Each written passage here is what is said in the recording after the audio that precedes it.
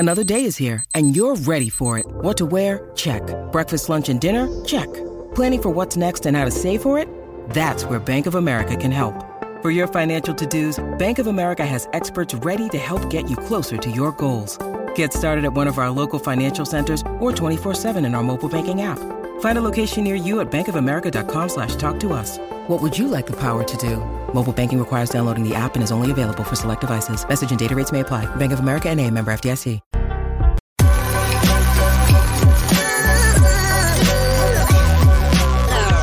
The following is a presentation of the Belly Up Sports Media Network.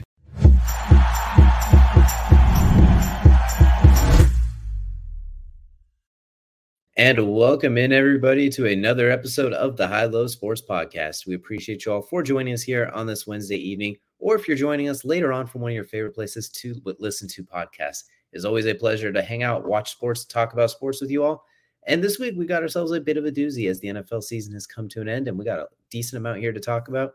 Is DJ joined, as always, by my co-host, Kelsey. And you know what, Kelsey? This episode's going to have some good, some bad, some painful, some ugly, and some fun. We're going to turn into some real-life Cupids at one point a little bit, and we're going to talk about a retirement that's kind of shaking up the football world as well. So we got a lot of fun to get into today. Yeah, the retirement we'll wait and get into until the end of the show, because I don't want to start out the show sad, because there's far too much excitement happening in the next weekend of sports to talk about. I mean, we just finished with the Natty. Now we're going into Wild Card Weekend, and oh my gosh, did the writers really say we're not scripted and then give this out? I mean, yeah, you talked about it before the air. This is literally a writer's wet dream. And last year with the writer's strike, the writers like, you know what, we're coming back with a vengeance. So if only we could get the people writing the NFL season to write the Star Wars movies in recent years, because then we'd have a whole different story. But we're not getting into that because this is a sports podcast, not a nerd podcast. If it was, well, I'd be probably a lot more ranty than I am right now. But without further ado, as the guy who we had an entire podcast talking about, well, half of a show talking about lightsabers at one point in time. Don't think it won't happen again either as well. But we can go into this, or we can go into this for a long time. But to get back on course now, we're going to go and jump into the first part of the show. That is, of course, the tip-off. The tip-off, of course, brought to you by our friends over at SeatGeek. Use code BellyUpSports for $20 off your first set of tickets, whether it be for a sporting event, a concert, you name it, you can get tickets to it. Go to SeatGeek, get $20 off your first order. And you mentioned earlier, too, college football season officially has a bow put on it. The national championship just wrapped up, and Michigan taking the top spot, capping off a 15-0 undefeated season over the Washington Huskies. And what was a tale of two halves, but the weird part is the halves were the first and fourth quarter, and then the second and third quarter, weirdly enough, as well as the first quarter. Wolverines literally ran roughshod, and it looked like this was going to be a TCU Georgia part 2. Middle quarter is awfully competitive. Washington was in the thick of it, very close but no cigar. Then fourth quarter comes around, and Michigan puts the stamp on it 2 times over and mails it out, free shipping. So, Kelsey, we're going to just kind of take a look at it. First thoughts as we wrap up the national championship. Man, Washington's offensive line did Michael Penix no favor. That's my first thought. On the flip side of that, despite injuries, Michigan's offensive line still looked like the best offensive line in all of college football. D1, D2, D3, FCS, FBS, I don't care. Best offensive line across the board. I talked about how good they were up to this point. They showed just how good they were. And again, flipping to the other side of the ball, talking about offensive line for Washington sucking. Well, on the flip side of that, the defensive line and linebackers for Michigan were fantastic. Probably one of the more underrated groupings for the year. I think it's safe to say. You talked about the secondary. The secondary has always gotten the lauding, obviously with Mike Sanistril getting his pick, obviously former receiver as well. Shout out that switch over. But yeah, first take. Michigan came out and did what they needed to do on all facets of that game. Really, that's my first takeaways. Realistically from this one, it was an overall great game, but it hurt to watch Michael Penix get hurt so much. Exactly, and you can kind of tell Michigan had they had an NFL defensive scheme out there too. The way defensive backs were passing off receivers, the way they were playing man, but having those switch concepts you see at the NFL, where you can, if those match concepts as well too, where it's like a man zone, the defensive stunts. They're not going to get too far into the weird nerd lingo there with it, but they did a lot of NFL defensive things that you do when it's your full-time job, not necessarily a college student. Where Washington was kind of still just playing their game, which good luck everybody else for the most part is how it's worked. I mean, they're 14-0 for a reason, but that's a hard defense to try and counteract. And I think that I don't want to say froze them, but it took them that extra tick, like Penix, that extra tick in the pocket, the receivers, that extra tick, trying to get open on their routes, the linemen, that extra tick to block. And then they knew you weren't going to run the ball very well. Dennis Johnson was banged up, and you didn't have another option. Like, you put the other guys in there as soon as you had no other option. So you had a crippled running back and were forced to throw the ball. So I think it was a worst case scenario for Washington, how that all played out. But on top of it, like, Michigan is really just that good. Me and you kind of talked about they were ranked too high too early for not beating anybody. They saved their best for last, though. Ohio State, they ran the air out of the ball. Blake Corum, Donovan Edwards, J.J. McCarthy was Jimmy Garoppolo with a less chiseled jawline. And it worked. Yeah. We saw it in the first round against Alabama. Alabama to Alabama. J.J. made a few good plays down the stretch, and they won the game off the backs of Blake Corum and the offensive line, which best offensive line in college football. You could take every other offensive lineman in college football, pick the 5 best, and put them head-to-head with Michigan, and it's pretty close. That's how good their offensive line has been. Yeah. I mean, they have a backup center running out there. So that tells you backup center, and I believe it was their backup left guard. At the start of the season, he ended up replacing the original guard. I believe it was a left guard. Might have. I can't remember. Either way, like, there's a lot of they just showed that offensive line is an absolute unit. That running game it looked like Harbaugh San Francisco 49ers, if we're just going to be blatantly honest about it. And then J.J. McCarthy looked kind of like what Alex Smith looked like in those years as well, too, where manage the game, use your legs, that sort of thing, make a few plays, just don't get in the way. Maybe a little more conservative, a little bit more Jimmy G from JJ as well, because he threw for like 100 yards in 2 games, it felt like. But either way, you didn't have to when Blake Corum and Donovan Edwards have full control of the game. And you mentioned the quote-unquote no-name defense for the most part. Really good players. They don't have the Aiden Hutchinson, Heisman Trophy finalists, the David Njoku first-round picks, any of those guys as well, too. But they still got after and were still incredibly productive. So the question now, I guess, is, A, can Michigan repeat, or was this kind of like a one thing that everyone leaves? And B, what do you do with Harbaugh at this point? Does he come back, or does he decide to take a next step, too? So that's an interesting thing we'll be monitoring for sure. Yeah, I think you start with will they repeat? No. And there's more unlikely. It is almost impossible for a team to go 15-0, first of all. Second of all, you're probably going to lose your head coach to answer the Harbaugh question. And we're going to talk about a little more with the coaching situation, and not just college football, but the NFL here in a little bit. But I think Harbaugh doesn't stay. And I think the reason why Harbaugh doesn't stay is because he doesn't feel the need to stay. This was a season where you talk about Cinderella stories. Michael Penix fulfills that. But then you talk about destiny stories. Michigan hit that to a T. You had your head coach suspended twice and missed a total of 6 games, if I'm not mistaken. I believe so, yeah. 6 games in a, 12-game regular season? So he missed half of the season. You go 12-0 in the regular season. You get him back for a championship game for your conference. You win that handily. I mean, granted, it wasn't going up against a big opponent, but you win that handily. But then you go and you get into the playoffs, and you just face off against probably the biggest team, the biggest underdog they could face, who thrives on being an underdog, who has a coach that is an all-time great, and a quarterback who had just been absolutely flowing and surging in that offense. That offense finally figured itself out, and it's top defense still. And they managed to come back and make a fantastic victory. And I mean, on that game was insane to begin with. And then now here in the championship game, they didn't blow the doors off Washington. Yes, the final score 34-14. That's fine. But it wasn't like they blew the doors off them. That was the most meticulously planned out offense I've ever seen. Just from what was it? 30 straight run plays at Penn State. Arguably in this game, with the little dink passes that J.J. McCarthy's throwing in this game, it felt like the same thing. Yeah, they weren't long passes. He didn't really have the need to throw long passes. He could throw the short little dump offs and those things, and they were just fine. He averaged a 5-yard completion for the most part, and most of the time to his tight end, who would just turn around and walk for 12 more yards. Like, there was an aspect of destiny to this that was fantastic for Michigan. So to answer your question of, do they come back next year? No, because one, you're losing J.J. McCarthy, which as far as talent goes as a quarterback, he may not be the top tier quarterback, but I've said it 1,001 times on the show, and you've talked about it as well. We like game managers on the show. And JJ McCarthy, despite everybody's opinion on him being great, he is great as a game manager. And he showed that to a T. 140 yards on 17 passes, 10 completions. He had 18 completions against Bama for 240 yards. We're not talking lighted up records here. We're talking doing just what you need to do. When you complete 7 10-yard passes to the wide open receiver and then watch them scamper for 15 and 20 yards, you're doing your job right. That's exactly what that offense is made for, is yak. It's run the ball, run the ball, run the ball. If you need to get a first down, 5-yard dump off passes, 5-yard, comebacks, mesh routes, you name it. They are short yarded situations meant to get yak.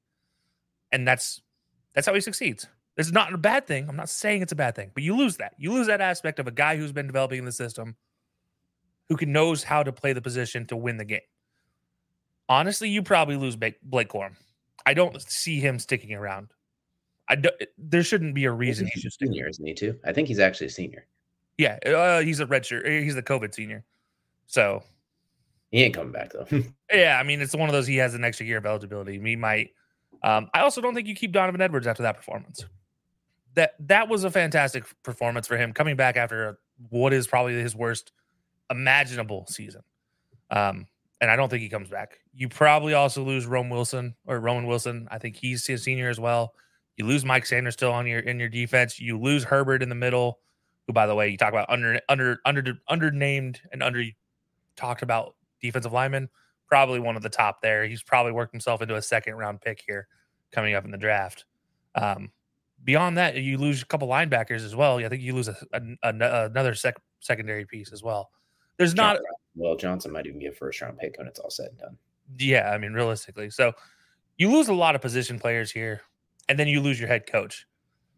I think you have another head coach already on that staff for next year, and to kind of take your pick between the defense coordinator and Shamar Moore. You have two coaches that have proved they can do it. But I think it's too much of a task to try to go 15-0 again next year, or even 14-1 next year. Considering what's coming into that conference, I don't think there's enough that'll be available for next year overall, personally.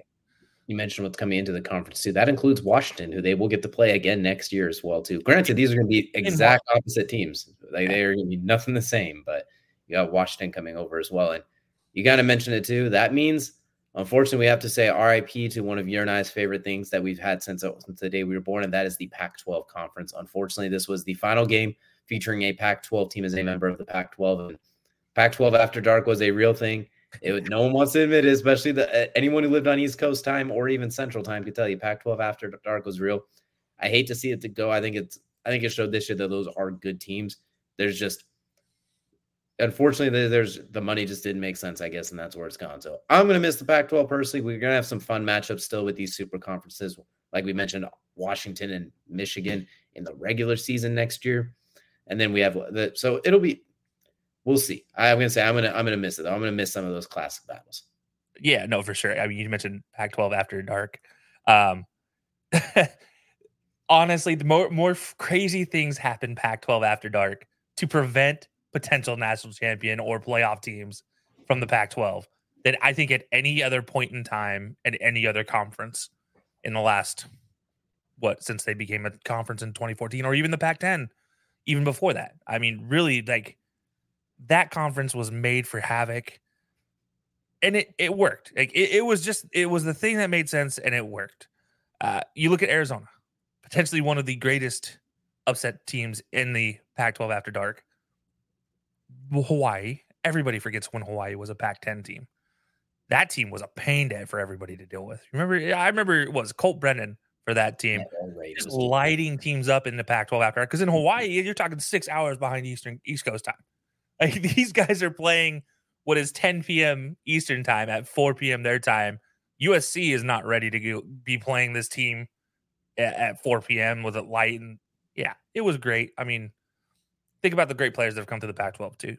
I mean, you have Reggie Bush, Matt Leinart, just from USC, from Oregon. There's Mariota. There's D'Anthony Thomas. I mean, Washington had their own great run of players. Recently, Michael Penix, obviously.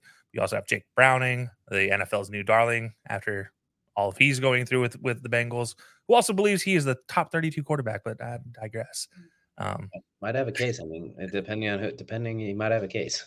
Yeah, I mean, there are players that have come from this conference that you just look at and you're like, wow, the defensive stars that have come out of the Pac-10, Pac-12. Troy Polamalu being one of them. You have the entire Cushing family. You have the entire Matthews family coming out of USC. Ray Malalaga, like, you name them, they've come out of either USC, Oregon, Arizona State, Washington State, for that matter. The originators of College Game Day signs in Washington State, and the only team to be at every single College Game Day with a flag, represented by a flag at every single College Game Day.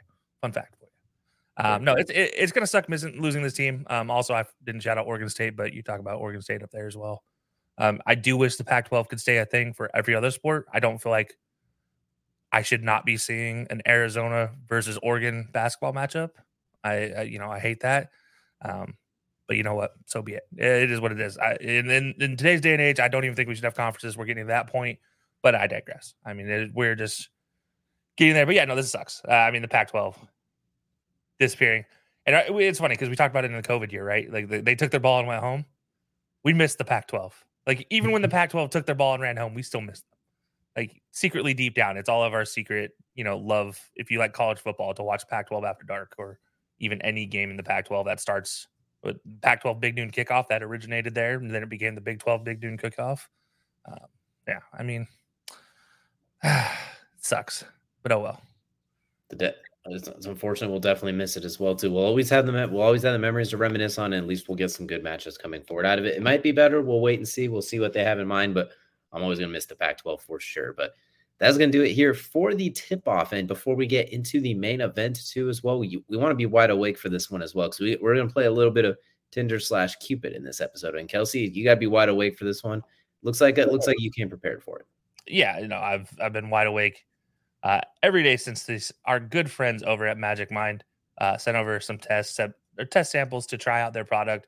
It's been fantastic, honestly. I struggled with daytime drowsiness, falling asleep at work, which, again, I will say it again. If you haven't heard me say it on the show before, I will say it 1,001 times over.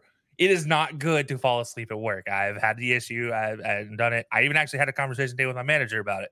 By the way, when I say my manager, I do mean the second in command at my work, the entire work, right behind the owner. So, not a fun conversation to have, but it was important because obviously he noticed that I have not had the issues anymore. So it's not just myself talking about it. It has come from the top down. Magic Mind is this nice little fancy drink right here. Just take it along with your morning routine. Think of it like a nootropic, as Joe Rogan refers to it. It has ashwagandha. It has lion's mane mushrooms in it. It has a ton of vitamins and quality products, natural products for you to feel better. It has been fantastic. I just take it along with my morning routine with a nice little V8 energy drink, or sometimes just a straight half a cup of black coffee because I can't stand coffee. So getting that down is already a goal, but the Magic Mind actually makes it bearable. Absolutely enjoyed it. It's honestly such a help. So if you guys get the opportunity, head on over to magicmind.com/Jan, JAN high low to check out more, find out more information. And while you're there, go ahead and enter our code HIGHLOW20 for your chance to get a free month when you're subscribing for 3 months.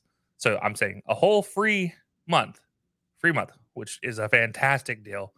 And you also can get an extra 20% off, which gets you up to a 75% off discount, 75% for this stuff. It only lasts till the end of January, so be sure to hurry up before the deal is done, before you end up with that code. The code disappears. That code again is HIGHLOW20, and you get to there. You go to magicmind.com/JanHighLow. Or, by the way, if you're in an area where Sprouts grocery stores exist, go check out Sprouts. They are now in stock for the 2024 year. It started in January. If I lived near one, I would be there. Unfortunately, I don't live near Sprouts, so I don't get to buy out all their product. But no, definitely go check it out. magicmind.com/Jan, JAN, high low, and enter the code HIGHLOW20 for up to 75% off. Not a bad deal. I don't know if I believe in magic, but I definitely believe in Magic Mind. So definitely go give that a try as well too. Once again, high low 20 for 50% off your subscription order as well too. So Kelsey, you know what? We're in the main event now. There are 7 head coaching vacancies open, and 2 potential fringe ones that may or may not be in the oncoming couple of days as well too. So we're here to play matchmaker for 9 NFL teams, almost a third of the leagues. What we're gonna do for. There are 2 rules though, only 2. One of them is we can't actually. There's really only one rule now that I think about it. I'm just saying it twice for each of us. We can't use the same coach twice. Otherwise, we basically stuff Ben Johnson and Eric Bieniemy down all 7 teams and call 100%. So basically, that doesn't mean that we can't both use Eric for one or we can't both use Ben. We just can't use them twice each. So basically, we will get a chance to give someone each one. We'll give each team a head coach that we think is the perfect fit. We're going to start with the 2 that aren't officially. Well, yeah, let's actually, before we get into it, let's talk about the teams that don't have a coach or don't have a coach right now. Just so everybody knows, what teams are we talking about that don't? So we got the Washington Commanders that are open right now. We got the Atlanta Falcons, thank goodness. We have the Los Angeles Chargers, the Las Vegas Raiders, the Tennessee Titans, the Carolina Panthers, and as of like 6 hours ago, the Seattle Seahawks. Those are the 7 teams with official vacancies. We also are going to talk about the Bears and the Patriots, 2 teams that not officially openings, even though the Bears fired everybody but the head coach already. So we'll see. But we're gonna go in picks for them just in case, which could include sticking with Bill Belichick or Matt Eberflus. So those are options as well too. But so those are the 9 teams we're gonna go over. We're gonna go and start with the Bears. They're first on the clock. Let's get them first on the list while we're at it as well too. I'm gonna go with the Bears. I don't think Matt Eberflus is the answer. I think they have to move on for him. I don't think it wasn't a good hire to begin with, in my opinion. We talked about it at the time when you had a young quarterback that you brought with a lame duck head coach with Matt Nagy. It was destined to fail. I don't think you could repeat the same situation. You're picking number 1. Most likely you're taking a quarterback at this point, it feels like as well too, for a reload. That all signs kind of point in that direction. I wouldn't blame them at this point. Maybe they keep Fields, but you've already seen, which also goes into my point, you've seen Justin Fields and Matt Eberflus doesn't work. It has not worked so far in their 2 years. They have, I think, 8 wins in 2 years, 9 wins in 2 years. It is not good. One of those years, they were the worst team in the league. And so far, and they've done very little to, and then that against Green Bay in your own division, you won't lost like 10 division games in a row. You can't have that. You got hot at the back end of the season against some bad teams for the most part, including a couple teams on this list. So I think Matt Eberflus has to go, in my opinion. You also have to hire an entire coaching staff as it is. So keeping a head coach and then firing his entire staff almost never works. So everything points to you kind of have to reload at this point. In my opinion, I'm gonna go with the big gun early. I'm sending a blank check to Eric Bieniemy. Like, do you want Justin Fields? Yes or no? Yes. What do you want? Come help us make this work. And then you could trade. Eric, do you want Caleb Williams or Drake May or Jaden Daniels or one of those guys? I like him. Cool. Come on down. We'll trade Fields and get a conditional pick or something like that, so you have more to work with in the future. If Carson Wentz can net a second that turns into a first, they can get the same for Fields, I'd imagine. So either way, you can net. Then you get your choice of whatever quarterback you like, whether it's Caleb Williams, who we even talked about last week on the show. Some reluctancy with, especially number 1 overall. Maybe like Drake May more. I don't know. Maybe you love Jaden Daniels and see him as Lamar Jackson. I don't know. Whatever quarterback you like. Maybe you love Bo Nix and you want to trade a couple spots back. I don't know. Whatever it is, your best quarterback situation, I'm calling Eric Bieniemy and bringing him into. You already have DJ Moore. You have 2 top 10 picks, second or third most cap space available in the NFL, and a defense that finished in the top, I think it was top 12, with a recently signed Montez Sweat who led 2 teams in sacks. First player in NFL history to do that. Yeah. There's a lot to work with there. They weren't the worst team in the league. They just happen to have the number 1 pick. So I'm going to go with the big guns. I'm going to go get Eric Bieniemy because they need it. They need somebody to work offensively because hiring the lame duck coaches right after and then has not worked so far. Like what they did with Nagy and what they did with Flus, they can't do it again this year. If they're getting a new quarterback, if they're going to bring a young rookie, they can't do the lame duck quarterback or the lame duck head coach and quarterback on his last leg situation again, like they did with Trubisky and Nagy and just either way. That's what I'm doing. I'm going with Eric Bieniemy. I'm bringing in the big gun. I'm giving him the head coaching opportunity. Ryan Poles has shown to be a competent GM who does very well in those 2nd through 5th rounds. And I'm going to take my chances. I'm bringing Eric Bieniemy to finally get an offense in Chicago. So Jay Cutler is no longer the leading passer in a single season or the leading overall passer in Bears history. That name is coming down from the top. All right. You know what? I don't hate it. Let me just say that. I don't hate it. I do, however, disagree. Not strongly, but I do disagree. And the biggest reason I disagree is there's a head coach in waiting for a team currently in the playoffs that I think is going to get the nod. Just so happened to lead a resurgent, young, superstar quarterback into a top seed in the AFC. And I'm reaching to Todd Monken. I'm pulling the card. I think Todd Monken just made that step into Baltimore and has shown that he can succeed. And he's talking about a guy who recruited Justin Fields. I don't think Justin Fields should go from Chicago, period. What better way to get the best out of Justin Fields than the guy who got the best out of him in his 1 year at Georgia and got him to Georgia despite the odds that he would not play at Georgia. He still came to Georgia because of this man, and that is Todd Monken. I think he's a fantastic offensive coordinator. I think he is a guy that can get this team to work because his offense is based off of speed and quick releases. We had Lamar Jackson have the shortest time to release this year. What better way to keep Justin Fields healthy than to provide this shortest time to release? Oh, by the way, he just so happens to have just coached the most prolific runner we've seen from a quarterback in the history of the NFL in Lamar Jackson. So he knows how to handle the legs that come with Justin Fields. So you better believe there's going to be some full house packages where Justin pulls out the backside and runs for 60 yards. So give me Chicago taking Todd Monken, not taking Caleb Williams, trading that pick back and getting a boatload of picks in this year and next year's and probably the year after that draft because somebody's trying to get Caleb Williams at 1. But it's not going to be Chicago. Todd Monken. I was a year early on Chicago. I think that's safe to say. I thought they were going to finish second in the division. They didn't quite make it there. They almost did though. But I think with Todd Monken, this team has a chance.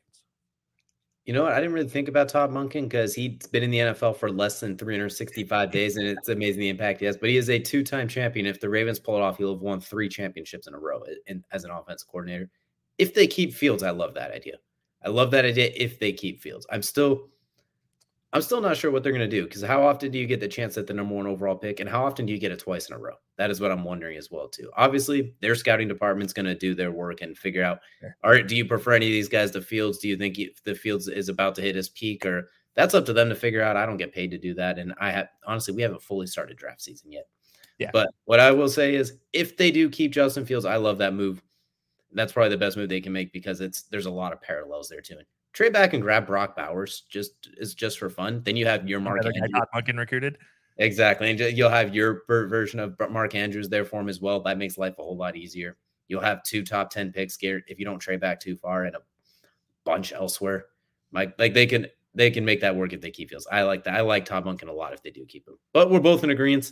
Matt Eberflus, great guy, good defense coordinator, but you're gonna have to take another opportunity down the line. Like it's not working in Chicago right now. Yeah, and I will say this about Eberflus. I think he's the second best option right now. And I think that's just because of a situation where I don't think you can go get anybody that we're probably going to talk about. I don't think Chicago has the open checkbook enough to go get these guys compared to some of these other teams.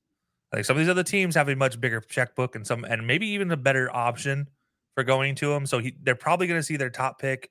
If they don't get, for me, I think Monken is that top pick. For you, obviously, you're going Bieniemy. I don't think if they can't get that top pick, I don't think they want to change, if that makes sense. So I know it's a decision you kind of can't really make without like knowing for sure behind the scenes, and technically that's tampering, but it's the NFL. Nobody cares.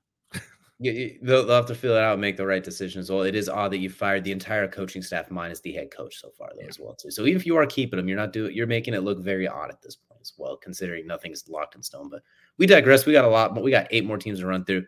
Next, we got the New England Patriots. Bill Belichick not officially gone yet, but there's a we'll see sort of thing. And I'm just gonna say I think Bill Belichick stays 1 more year. I think you don't want to be the guy that gets rid of Bill Belichick at this point. Top 3 pick, a chance to. I think you take away his GM and player personnel duties for sure. I think you get an actual GM, an actual team in there. It's like, Bill, you're in disgust with the GM, but the GM's making that decision one way or another. Like you will deal with what you were given. You're not taking Cole Strange in the first round anymore, or trading back from that 3 pick to get 17 7th round picks or whatever Bill likes to do.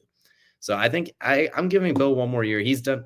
Say what you will, he hasn't won as much without Tom Brady. It's when you go from Tom Brady to Mac Jones, that's a pretty big drop off there. And that 1 year of 80-year-old Cam Newton, basically, and then Bailey Zappi season, but there's still the ceiling is low, and that's not a hype joke either. So I think this gives him a chance to get somebody, gives him a chance if he wants to still stay and they're willing to keep him. They need a GM to get in receivers, get in offense, to actually draft the team, because on game day, Bill's still as good as anyone. Defensive game planning, coaching, situational football, all that good stuff. He just can't put the team together like that. His drafting has fallen off the cliff because he can't take the risks he used to be able to take. Him and Tom Brady were a perfect synergy where he could take some risk and Tom could mask it. Tom could kind of do his thing and Bill can mask it here. They were a perfect synergy. Now you took 55 to 60% of that strength away, and Bill hasn't quite been able to match it. So I'm taking him his GM duties, but I'm keeping him as head coach let him break that record with the Patriots.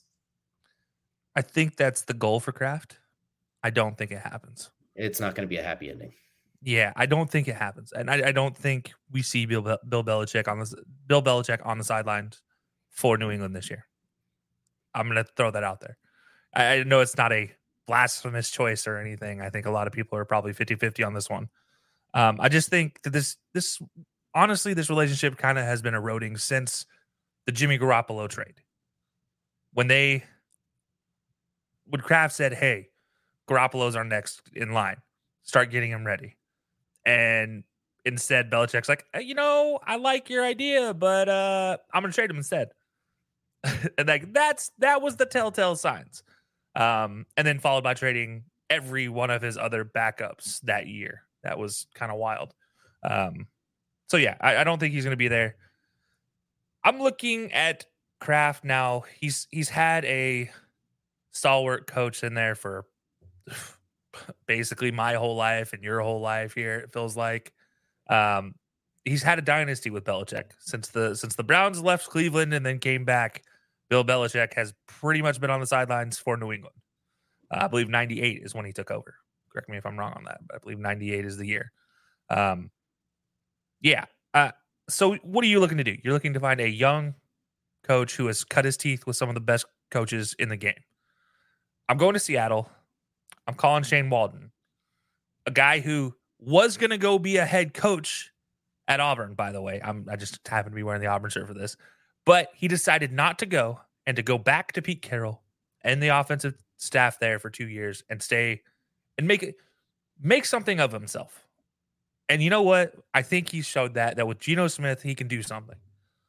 Well, go do it as a head coach now.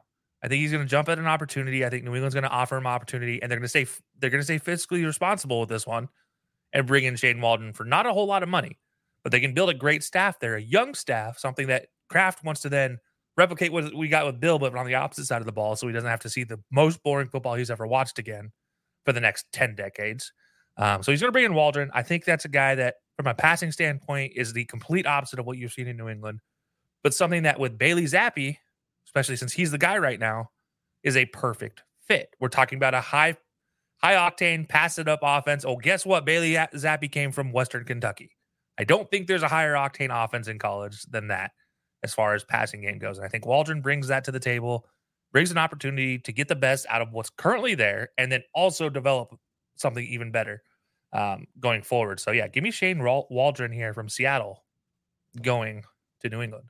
Not to mention they do have pick number 3. So Jaden Daniels, Drake May, Penix, like there are some options for them to work with if they don't want to roll with Zappi as well too. So he'll have the option to kind of pick the quarterback that he wants on top of, which I think that's a really good pick. And it's a good segue to our next option, because now we're heading to Seattle. The most recent head coaching option is Pete Carroll mutually agreeing to step into an advisor role to / retiring / point is there's a head coaching opening in Seattle. And you know what? I do like that Shane Waldron pick. I would like him a lot here, but for ish and giggles, I'm going to go elsewhere because I want to see him stay one more year as offense coordinator and become like the top candidate, if that makes sense, which I think he could do. I'm going to bring in your least favorite head coach argument on this list. I'm going to bring in Mike Vrabel if I'm the Seattle Seahawks on this one. Okay. Went to the playoffs 3 years in a row, won a division title, was number 1 seed in the AFC with Ryan Tannehill at quarterback. Geno Smith, Ryan Tannehill was as good as Geno Smith's as good as Ryan Tannehill was during that time.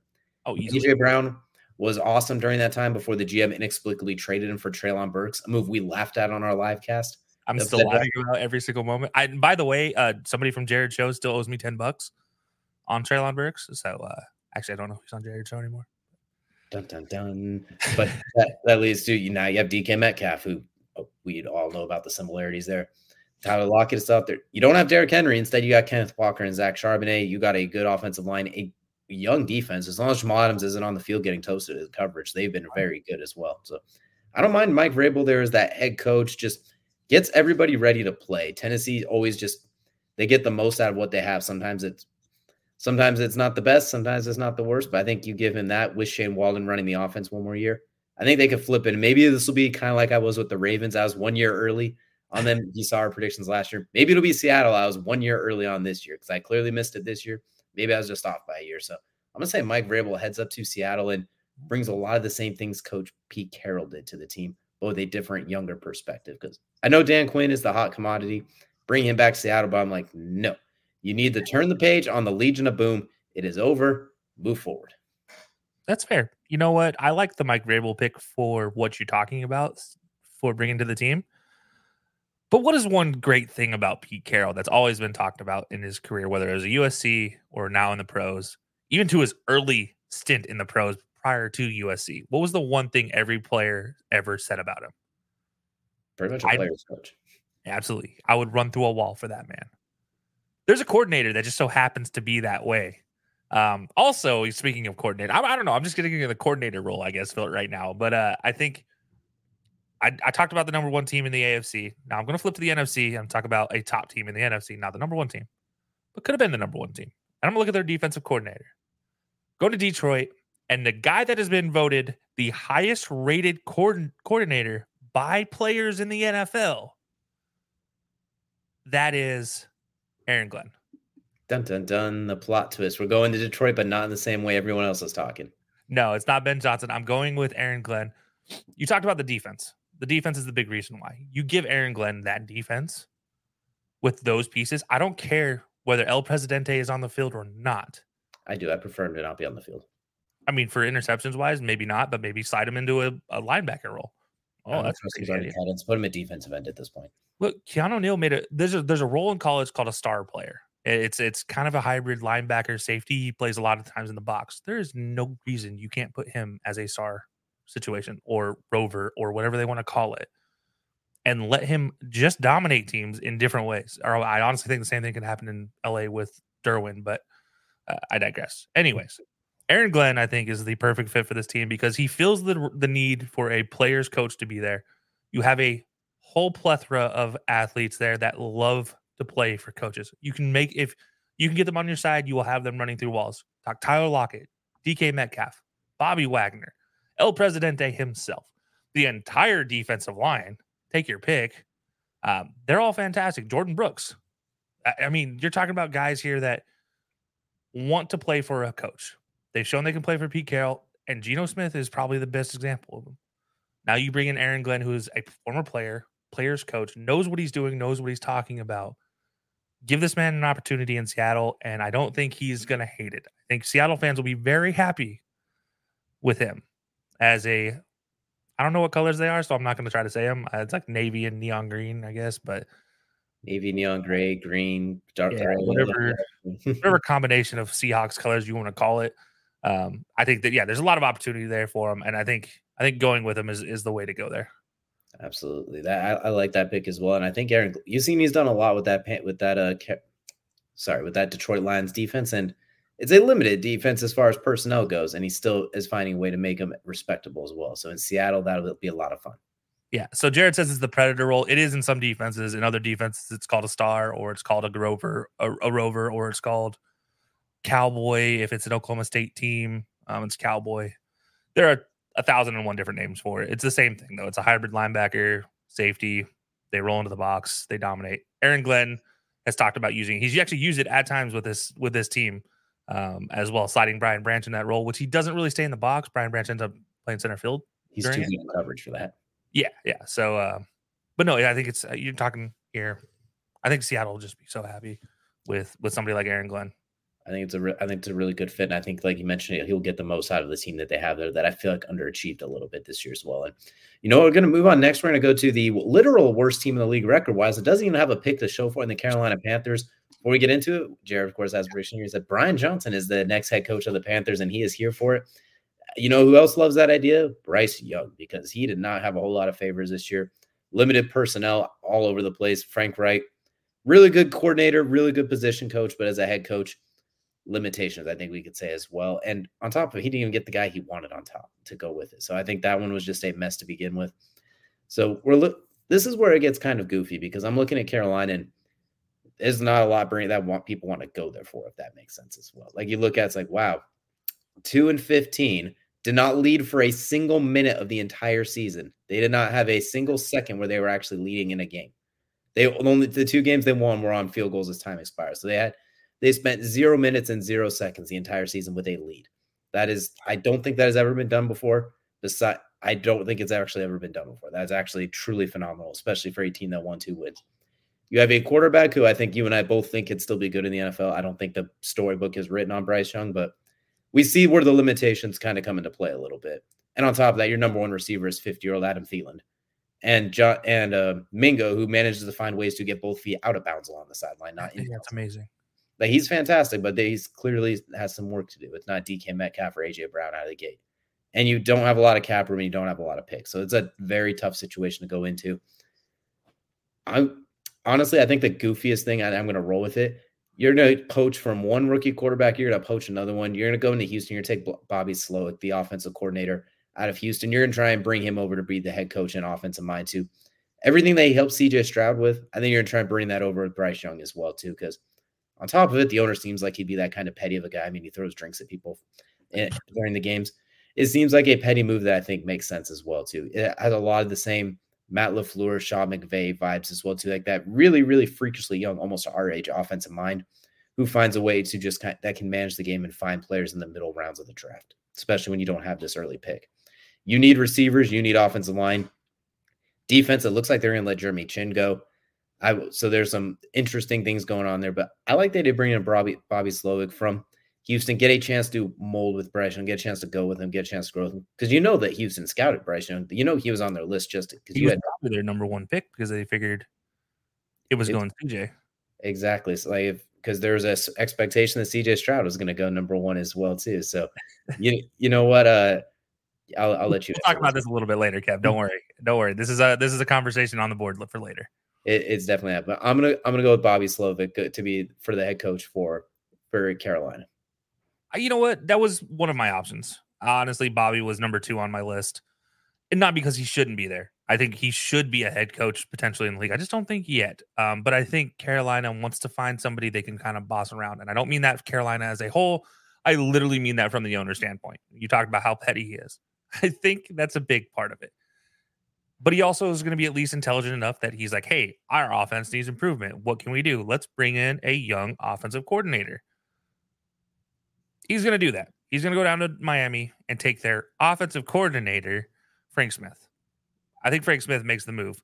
I think this is going to be the shock pick. I know Brian Johnson is in, to Jared's point, he's in talks to be interviewed here.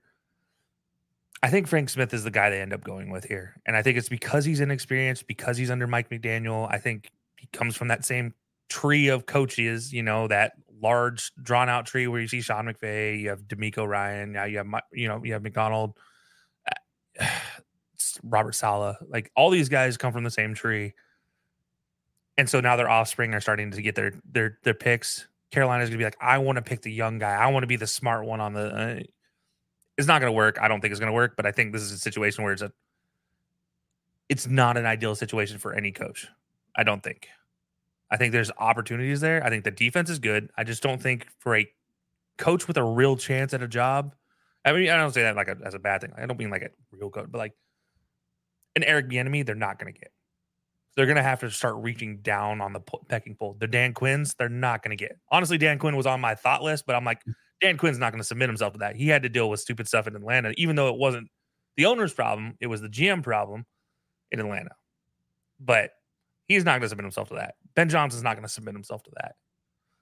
I think Slowick likes D'Amico Ryans and likes coaching CJ Stroud, and I think he wants to get a couple more years of experience. That's why he doesn't make the move. That's why he's only number 2. So I'm going to take Frank Smith here. I don't know how much he's involved in the actual offensive play calling, but I know he's involved in the scheming for the game. So, yeah, this is a tough one because I don't really like any real choices for this, and I think this is a situation where I'm just like, you know what? Frank Smith might be the guy. It's just going to be reaching out. So, yeah, I'm going to go Frank Smith from the Dolphins, the OC there. I think this is going to be the surprise of the offseason. Kind of just like, oh, wow, because they don't have a first-round pick, so you're kind of, in a lot of ways, just getting a throwaway type of pick.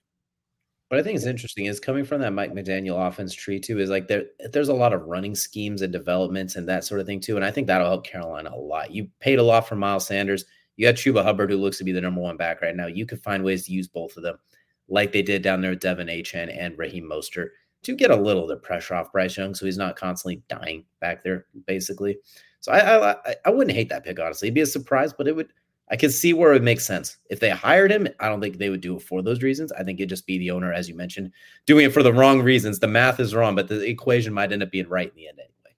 Yeah, exactly. I think that's exactly right. Like, I hope for Carolina players' sakes that it works out. And I hope I'm wrong, and I hope it's like a great situation. And maybe what we've seen from their current owner is not exactly the way it actually is. But this has been talked about with him before he bought the team. This has been talked about now. I mean, this is a situation where I don't think it's a good situation in which Frank Smith gets his opportunity, but I think he's going to make the best of it despite the owner, if that makes sense. It looks like a duck. It smells like a duck. It quacks like a duck. We're definitely not talking about a mongoose here at this point. So it's definitely at this point. Next, we're going to go to the Tennessee Titans as well, too. A bit of a surprising one, seeing them get rid of Mike Vrabel as well. So they have a head coaching opening. Derrick Henry looks like he is going to be leaving as well. DeAndre Hopkins might be on the way out on top of it. 7th overall pick. Some good players, but a lot of cap space and a young quarterback. For this one, I'm going to say they shock the NFL world. I'm going to say they take Nick Sirianni after the Eagles fire him after Monday. I'm just joking. I couldn't say it with a straight face. I wanted to light off a mouth cannon with that one. I don't think that'll happen as well. Or that was going on TikTok. What the heck it is. But I think what they need is a guy who could kind of right the ship a little bit as well, too. Someone that could work with Will Levis on that offense. I mean, that division, you have a quarterback who's been nicknamed the Prince as promised. One that that Jared has called the Black Aaron Rodgers and CJ Stroud. And then Cam Newton / Donovan McNabb and Anthony Richardson if he could stay healthy. Like, that is a loaded division at quarterback. You got to find somebody. You have Will Levis, who maybe not quite on the level of those guys, but we don't know yet. He's made some plays. We'll have to wait and see. He just needs to drink his coffee a little bit better and eat bananas like an adult. But other than that, there's still something to work with there. He's getting the wrong nutrients from the banana. Yeah, exactly. But I think you want somebody who could kind of manage both ends of the team too, because defensively is still where they're strongest. I like Raheem Morris from the Los Angeles Rams. He's coached offense. He's coached defense. He was a hot candidate for a lot of teams last year. I think last year when we were talking about it, he was one of the 3 picks I had for the Colts as well. Would have been one of the top 3 choices. I think Raheem Morris, he knows how to put together a good head coaching staff, and he has experience winning as a head coach as well. And right after the Titans, you are behind the 8 ball compared to those other teams. And I think he's somebody that can help bridge that gap real quick, fast, and in a hurry with him. So give me Raheem Morris heading to Tennessee. Wow. Interesting. Okay. I don't hate it. Let me be very clear. I'm not saying interesting because of that. I'm saying interesting because we're along the same lines here. As far as I think Raheem Morris is going to be in the candidacy here for the Tennessee job. I don't think he's the guy they're going to go with. I think they just got rumored talking to Mike Kafka from the Giants for the for his role as OC. By the way, talk about a throwaway pick. Anyways, I think they're going to try to shock the world. You talked about what they're trying to do here. I think you have a chance to reinvigorate a franchise, an expansion franchise, mind you, a fill-in franchise, if you will, in a division where, yes, there are a lot of great young quarterbacks, but you know what there's not really a lot of? There's one right now, is a great young head coach. Well, what about an experienced coach in this division? Doug Peterson, 1 good season under his belt, 2 good seasons under his belt. 2 young coaches. We got D'Amico and Shane, both young kids. That's fair. Shane Steichen as well. Yeah. So 2 young coaches, an older, pretty well experienced, a Super Bowl winning coach. Well, how do you compete with that? I think you're going to talk about a blank check up in Ann Arbor. Talked about this in the leadoff. I don't think Jim Harbaugh returns because I don't think he feels a need to. So you have the Tennessee Titans going from an Ohio State guy to a Michigan guy back to back with no buffers. 1,000%. And not just, but they're going to drop a bomb on the contract. I think Harbaugh signs for a few bankrolls. It's going to be insane, the numbers you're going to see on his contract. And I think Tennessee has the opportunity to pony up for that. Not only are they starting over with Will Levis, they're starting over at running back now. It's probably going to be Tajay Spears there. You're probably bringing in a whole bunch of new receivers. You talk about Treylon Burks. I don't think he's going to still be there. You talk about defense. That defense is young, inexperienced, but it's talented. There is talent there that can be taken advantage of. So if he hires the right staff, which he has shown in his career, he can develop a staff and he can develop a team. And that's important. Because I think Tennessee is looking to reinvigorate this franchise, reinvigorate a fan base before they get the new stadium in Nashville, as well as develop a team for the future of Nashville. You're talking about a team that's hoping, and like a city that wants great football. There's not great football in the state of Tennessee. Kev can agree with me like that. It is disgusting football in Tennessee. They wear a disgusting gaudy orange at one part of that state, and the other Tennessee Titans is not a great team to watch. And I think the ownership is tired of seeing boring football. And I think we're going to see exciting khakis and cleats on the sideline. God, I didn't say that out loud. I did say that out loud. Okay, we're going with it. John Harbaugh, khakis and cleats, going to be roaming the sidelines in Nashville. All right, we got both Harbaughs back in the NFL as well. So that'll be something interesting. We'll keep that would be fun to watch as well. That'd be, if you're gonna get rid of a variable, you better bring in a bit of a big fish like that as well. So you can't just do that, then go get Frank Smith. As much as I think Frank Smith has a future as a head coach, I don't know about that. Like that exactly. But you know what? Next we're gonna go to where the Pac-12 used to be. RIP Pac-12. We're gonna go to the Los Angeles Chargers, and right now they have themselves a situation. You have a quarterback, you are set there, but everything else is a mess. Your salary cap is second worst in the NFL behind the Saints, who are their own travesty. You have a bunch of defensive players who are in the highest paid defense in the NFL that ranked like 32nd, I believe it was. I think they were the worst. You have Khalil Mack, Joey Bosa, Derwin James, all these guys making so much money. Keenan Allen, Mike Williams. At least two of those names are going to be gone this offseason. They have to this one. And Austin Eckler, you could throw in there as well, too. You got to make a splash. You're in Los Angeles, the city of stars, if you will, like the Lakers we see with the Rams.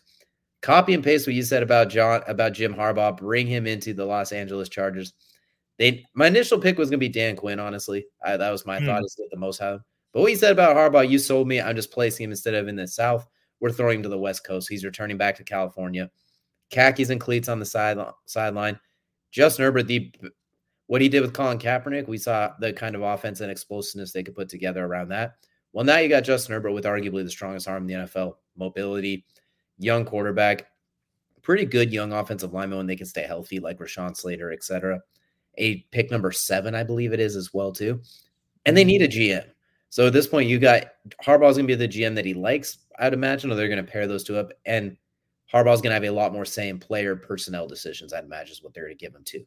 That was kind of his big thing with San Francisco, is the falling out was him and the GM, Balky, and the ownership, et cetera. So this time he's going to get a little bit more say in what he wants, a little bit more.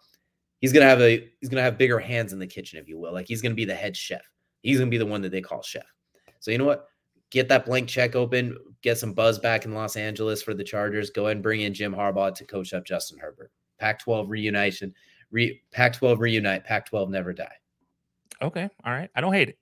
Let me be clear. I don't hate it. Because for the same reasons I said for Harbaugh going to Tennessee, I agree that LA could 100% make that. But I think they're going a different route when they want to create a buzz. I think they want to go defensive. I know they just had a defensive coach, but it didn't work out. Let's be honest. Like Staley was not the guy. Yes, you have Kellen Moore there, a coach in waiting. It's not his time yet. Especially when he turned down the interim role too. That was a little bit like, oh, you want to preserve your, that's weird. That's coaching scared a little bit there. Exactly. So who's a guy who's not afraid to be confrontational, if you will, who put himself out there and had no issue throwing a former franchise under the bus with all of their misgivings, and has been a resurgent coach, a fantastic defensive coordinator, if you will, a team that in Minnesota has turned it around. Going Brian Flores. I said it earlier this year when Staley got fired. I think Brian Flores will be the head coach of the LA Chargers. I think this is a perfect fit. You talk about, yes, there are pieces on this defense that will be shipped out, but there are also young pieces on this team that are very good. Very good. And that's defensively. You have Derwin still. I think Derwin's the guy that stays. Don't think Max stays. And you might even see Bosa go. I don't know about that one, but I think his contract's just too big. For how injured he is too. Exactly. Offensively, I don't think you lose a whole lot there. I think you probably lose Mike Williams out of everybody. But outside of that, I don't think you lose a lot. And again, talk about a guy who's often injured. But I think you get Brian Flores coming in here, reinvigorates that locker room. Again, players coach, and a guy who's not afraid to put his neck out there. And you need that in LA. In a team who's been much maligned for their fans or lack thereof, you need a coach that they can rally behind. There's no better coach right now on the market that you can rally behind other than Brian Flores, in my opinion. I think he's the one that can bring a franchise, bring a fan base to the stadium. Not because of what he'll say, but just honestly his story. Think about it. Like, what the Dolphins did to him was egregious. That was probably the worst thing I've ever seen happen to a head coach. Not just him, but the entire NFL for that 6 months, 8 months after that happened. That was egregious.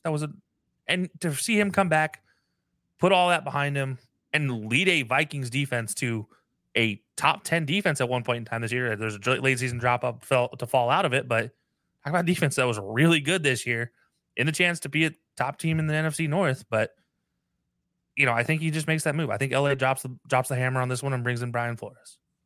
I like it a lot. I like Brian Flores. I think he should be a head coach. And weird enough, as dumb as his exit from Miami was, I think it ended up being the better move for both of them because it got the most out of Tua. Bree and Mike McDaniel was the surprising fit that worked out very, very well. And I think Flores is going to get a better head coaching job in a situation where he's going to like it better as well, too. He turned around Miami very greatly, but clearly Tua was not his guy, and he was stuck with him, basically. He even said it. Defense. I mean, what he's done with touching a defense in the last 3 stops he's had has been insane. Absolutely. Like, defensively, I think you can get a lot of him. I think he's a good leader as well. I think next year is when I think I'm going to be looking at him as well, too. He could get nods this year. I wouldn't be surprised either. He's the one I almost feel like next year he's going to be at the top of the list, kind of like what Dan Quinn's expected to be this year. I think that's going to be Flores next year. But I agree with you. He's going to get a spot somewhere. This would be a great spot. He even kind of joked, if I'm not mistaken, rumors where he told Tua, I should have taken Justin. I wish we took Justin Herbert instead of you. So you know what? You get him now. So you know what? That fits as well. But moving down the list now, we got a couple of teams left. We'll try and cruise through these here quickly. Next, we got the Atlanta Falcons. Praise be to everybody that there's no longer Arthur Smith leading the way there. I think they can go just about any direction in the world, and they will be just fine here because you're getting an upgrade almost no matter what. I think you need a quarterback, and that's honestly the biggest thing. You just need to find somebody that can play quarterback for you. Taylor Heineke, Desmond Ridder, that experiment was, we're gonna just leave it. Not pretty. Not great at all. But this is where I'm going to take the big fish. I'm going to say this is where they look at Brian Johnson like, please come save us. Do you want Justin Fields? We'll trade our first-round pick to get Justin Fields if the Bears will get rid of him. Oh, they're keeping Justin Fields? All right, we will trade the house to go to pick number 1 then. We already have our skill positions. Like, your skill positions are as good as anyone in the league. Kyle Pitts, Drake London, Bijan Robinson. Go sign a second receiver to be comfortable. Jonnu Smith, weirdly productive still for some random reason. Okay, pretty good offensive line. Underratedly good defense. You just need someone to take the snaps and somebody who can call the plays that's not trying to run the Golden State Warriors through Festus Ezeli. Bring in Brian Johnson. What do you do? Hold on, Brian or Ben? Sorry, Ben Johnson. Sorry, okay. Not Brian. I just want to make sure because we were just joking about Brian earlier. My apologies. I'm rolling right now. I'm thinking about what he did with Jahmyr Gibbs and David Montgomery. Now you give him Tyler Algier and Bijan Robinson, Amon-Ra St. Brown, Drake London, Kyle Pitts. Like, there's a lot to work with there, and just get him somebody under center who could play. Whether they trade up to go get a guy, whether they pull a Fields or something like that, I don't know. Give them Bo Nix, your boy Bo Nix, even if they have to sit and wait. There's a lot that can be done there. That is their biggest hole as head coach and quarterback, the two arguably most important things. If you can knock the head coach out of the park with a guy that can be creative like that, I like what Atlanta could do. So I'm going to break out the big fish. We're going to break out Ben Johnson. You're sending the blank check to Detroit, and he gets to play in a dome again. So he gets to do all that fun, goofy stuff he got to do in Detroit 8 to 9 times a year. Sign me up. That's fair. That's a fair assessment. I don't have Ben Johnson going there. I have Ben Johnson going somewhere else. I'm going with the GOAT of the NFL right now, Bill Belichick. I think he needs if he's going to move away from New England, I think he needs a front office that will get behind him. And I don't think there's another owner out there outside of Art Blank that is more happy to get behind his coach. he will give the coach every opportunity. It's probably, especially if Bill Belichick comes in as coach and GM, you better believe he gets every opportunity, and he can win without a quarterback. On that note, I also think he brings in Josh McDaniels as his offensive coordinator, and you get that return. But I do think you see Bill Belichick make the trip down south. He talked about playing in a dome. Well, he gets to coach in a dome now and not have to worry about terrible winter weather. He can now scowl inside of a nice air-conditioned dome with his half hoodie shirt thing. But yeah, give me Bill Belichick going to Atlanta. That'd be a fun twist of events from 28 to 3 to 3 to 28, I guess, as well, too, how the turntables have turned. So that'd be an interesting reunion. Last but not least, we have the Washington Commanders sitting on the list now. No, I think we went through it. Vegas after this one. Oh, yeah. Sorry, I skipped Vegas. I'm going to keep mine quick with Vegas, and we'll get out of the way. Antonio Pierce is the guy. Take him right now. He proved as an interim head coach. Do your due diligence, knocking everybody out to meet the requirements, but Antonio Pierce is the guy. That's fair. I'm not going to go with Antonio Pierce. I think he should be the guy, but I don't think that's where they go. I think they go drop a money check at Ben Johnson's lap. Everything you said about Ben Johnson's right. But I think Las Vegas is hoping they'll get something they can restart with offensively. They already have Devontae. Well, now you have Josh Jacobs, and you have a pretty decent offensive line. You have Max Crosby on defense. You just need to rebuild some pieces here and there. I think Ben Johnson gets his opportunity in Vegas, playing for a interesting family, if to say the least, in the Davises.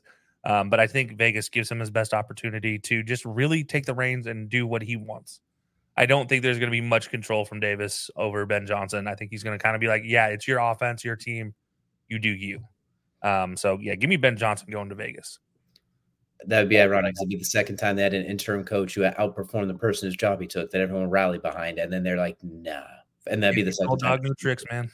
Exactly. You know what? I hope I'm right on this one as well. I like Ben Johnson, but I hope I'm right person. I hope you're right too, but I don't think like no offense. I just don't think this is the one that I think you get right. I get that as well too. And I get that's the only situation where I'm like, you shouldn't have hired Ben Johnson necessarily, although they still probably should have. So I won't argue that. Last but not least, we have the Washington Commanders.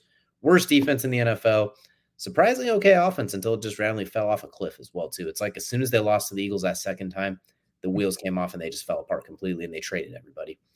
You have the second pick in the draft. You can get it. If you don't want Sam Howell, you can go get a new quarterback there. You'll have your pick of everyone besides Caleb Williams, arguably, it looks like. Terry McLaurin, once again, another 1,000-yard receiver season. Somehow, some way, he finds a way to get it done. Jahan Dotson underperforms because they don't throw him the ball. De'Ami Brown and Curtis Samuel randomly end up with fantasy points every random week because it just makes no sense. They're on my bench. Yeah, every time. Brian Robinson, Antonio. There's pieces there. You just need a distributor and a coach, honestly, at this point, and you need to redo that defense because, my goodness, was that bad. When I look at a defense that needs to be rebuilt, I'm not even leaving the division. I'm heading over to Dan Quinn. I'm like, sir, can you come save us? I fix this defense. We just need to be average. I think they should keep Eric Bieniemy, but I already have a feeling Washington's going to try and clean everything, and he's going to go elsewhere, or they're going to take too long twiddling their thumbs. Either way, for fun, I'm going to let Eric Bieniemy go elsewhere. So I'm going to say they bring in Dan Quinn. Try and reignite that defense. Try and just get something going. We saw how much Dallas rallied around Dan Quinn, how much they loved him, especially on defense. The players played for him. He loved the players. I think he can get a little bit of that culture in Washington, which, Josh Harris wants something like that too. And with that early pick, he can get the quarterback he feels comfortable with that can lead that offensive side of the ball, kind of like what he had with Matt Ryan during their better days in Atlanta. So give me Dan Quinn staying in the NFC East and finally deciding to take that head coaching job in Washington. Yeah, I don't hate it. I mean, I would hate to lose Dan Quinn. You hate it, but you don't hate it. Yeah, but I don't hate the actual pick of him going and being a coach. I just don't know if he wants to go be a head coach right now. Which is very fair. Yeah, I just, after I think his experience in Atlanta, I don't know if he's wanted to go back. And I think he had a great experience in Atlanta as far as the ownership went. The performance on the field, not so much. I think he knows that he's a better coordinator than head coach. And if that's the case, I'll put the asterisk. I'm just going to say Brian Flores for everything you said about Brian Flores and just substitute him in for the same exact reasons. And that's exactly fair, too. Brian Flores is another guy. I'm not sure if he wants a head coaching gig either. I think he does. I'm just not sure if he gets one. Anyways, I'm going to say that the guy's already there. There's a reason this guy left Kansas City. You said him, Eric Bieniemy. Well, despite all the issues with that team, that offense still overperformed compared to what it should. That offense should not have been that good. Period. But it was. I mean, Sam Howell shouldn't be giving me 40-plus points in fantasy some weeks. That was just silly. But he did. So Eric Bieniemy goes to Washington. I think I'm going to be tortured by that offense going forward. He's going to build a staff because people want to play for him. Coaches want to coach for him. I think there's an opportunity there. They can build a staff. Harris wants to create a new environment. Well, no better guy than to bring in Bieniemy, who has been loved by every player again, and who knows a thing or two about making quality environmental decisions as far as Kansas City goes and his previous stops along the way. I mean, Ron Rivera is a stand-up coach as well, despite everything. So Bieniemy knows to take the good positives from every one of his other head coaches. So I think Bieniemy has an opportunity here. He's well-deserved opportunity, mind you. And I think you said it earlier, talking about him going to Chicago and they should give him a blank check. I agree with everything you said about him. I don't think they give him a blank check because he's already there. He gets a little discount there, but I do think he stays in Washington. But they still probably draft a quarterback. In this case, I'm going to take the opposite role of what I said with Vegas. I hope you're right. I really hope they do. Washington's history is what unfortunately causes me a little concern as well that they don't do. But I really hope you're right because that's the perfect fit. But I already gave him away earlier because I feel like Washington drops the ball with that one. But I hope you're right because that'll be a fun team. And you give him Jayden Daniels or Drake May. If he wants to go off of Sam Howell, if he wants his own quarterback, Lord have mercy. Potentially Caleb Williams, depending on what Chicago does. God, you give him Caleb Williams, my goodness. You give him a guy that people compare to Patrick Mahomes. You give Eric Bieniemy that with that. Moving on, we're not talking about this. I'm mad now just thinking about it. But that's what we're going to do for NFL coaching matchmaker. We definitely look forward to seeing how some of these roles play out. But we would be remiss not to mention the wacky wild card weekend we have coming up this weekend. Kelsey, we have a long show today, so we're going to keep it quick. We each are going to pick one matchup that sticks out the most for us, in which the NFL script writers cheated this year. They broke out their bag for this one. Every playoff matchup has a little bit of extra sauce to it, a little bit of extra spice. No raisins in the potato salad here. Kelsey, of all the playoff matchups, which one you looking at the most? Yeah, I'm going with the hometown pick here, if you will. It's not really hometown. The homer pick, though. I'm going Cowboys versus Packers in Dallas. Place where the Dallas has been giving you 38 points per game, undefeated. They have, despite my misgivings on that team, it's an impressive situation what they're doing. Talk about Dan Quinn. You talk about Mike McCarthy going up against the Packers here again. Yeah, it'll be interesting to see the Packers, who surprised everybody by getting here. I don't think anybody thought the Packers would make it this far, considering where they started the season. So yeah, give me the Cowboys versus Packers is probably the most interesting game for me this weekend. Mind you, it may not be the most interesting. I am curious because the Packers have kind of been like playoff demons for the Cowboys for a few years as well, too. Them and the 49ers have given them fits. Yeah, those are two of their bugaboos. So I'm curious to see if the Packers can shake that Dallas unbeatable at home thing as well. But almost maybe they're too young to notice that. The cliche we like to use on the show a lot. They're too young and too dumb to know, unfortunate. And nobody fits that role quite like Green Bay right now. But I'm going to take the equally low-hanging fruit. We're going to call it the revenge matchup. Detroit playing host to their former 12-year quarterback, Matthew Stafford. Future Hall of Fame quarterback, Matthew Stafford. Maybe, quite possibly. We'll see. Definitely on the short list. But the surprise Rams coming into town as well. The Jared Goff facing his former team, Matthew Stafford facing his former team in Detroit. On top of that as well, they're saying no Matthew Stafford jerseys are allowed in the stadium as well. A little bit of stank on it as well. They've been saying Matthew Stafford's had a little bit of an extra smirk on his look this whole week. I'm excited for this one. This is one heck of a matchup. It's not who gets the last laugh because Rams already got a Super Bowl. They already got. Well, they're saying if Detroit wins it this year, then it's dead even. There's a lot that goes into it. I'm looking forward to it. Plus, these offenses on that turf. What's the over? The preview of DJ's best bets this weekend. We're touching the over. That's what we're looking for this week. And Kyren Williams, anytime touchdown scorer. I'd say both of our games get an over in this one. The only concern is that the Cowboys defense shows up. The Packers might not help. Still get 38 points from Dallas. You'll be good. I'm thinking the over is going to be 50, though. No, that's fair.